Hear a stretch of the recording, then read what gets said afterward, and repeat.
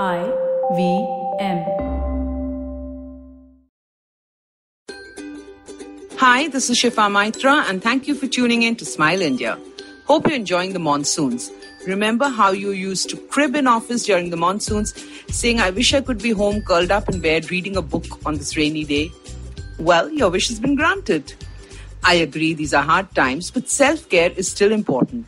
So please do enjoy the rains from the safety of your home. Chai, pakoras, books, music, wine or dancing, whatever works for you. Now on to some news of people who've been working for the nation. What I love about us is our ability to look for opportunities. Given that business is down in various sectors, here are some examples of people who've changed tracks. In Mumbai, a startup that made banners and flex boards is now making shields, goggles and masks for sale. Another company into travel bags is making masks of denim and khadi with 4 layers. In Delhi, a security devices manufacturer is now making sanitization tunnels for offices and markets. A plastic expert is making safety keys where you can press lift buttons and open doors without touching anything. In Haryana, a startup is using 3D printing to make face shields which can be disposed of without harming the environment. These are being picked in large numbers by the healthcare sector. Innovation and Indians make a great couple for sure. I now have to tell you about this brave man from Tripura. This incident took place 1.5 years ago, but Swapandeep needs to be thanked for decades. He's a daily wage worker who was going through a rough patch due to the prolonged monsoons.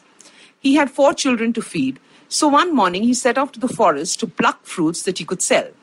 His 9-year-old daughter accompanied him, and as they walked through the railway tracks, he suddenly stopped. Due to a landslide, there was some loose soil, and he knew that the train that could come in next would meet with an accident here. He knew that the Siliguri-Agartala train was due, so he stopped to warn the driver. When he heard the sound of the train, he started waving his hands. He saw the train coming, but not slowing down. He carried his daughter with him and started waving the cloth she was carrying. Still the train was speeding. The girl was scared, but he shut her eyes and said, even if we die, we will save thousands of lives. Luckily, the train stopped just before it reached them. He rushed to the driver's cabin and showed him the breach. The engine driver couldn't stop thanking Swapan and took his photograph. Soon he was a hero on social media and in the local papers. His daughter had found her hero. Now let me tell you about something that began when the lockdown was first announced and continues to happen. While there's despair, there's also hope. A young man had come home to his family in Azamgarh in Uttar Pradesh and could not go back due to the pandemic. This is where he grew up, and Sarfaraz Khan learned to play cricket here with his father and coach Naushad Khan. Of course, from his village, he moved to great heights and set a record in a Ranji match. Soon he was picked up for the IPL and was part of the RCB team. Virat Kohli, his captain, often praised him.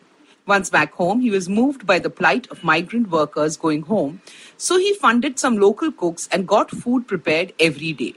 He and his friends went to the highway twice a day and distributed food and water to whoever needed it. The villagers from other villages also started coming to collect hot food.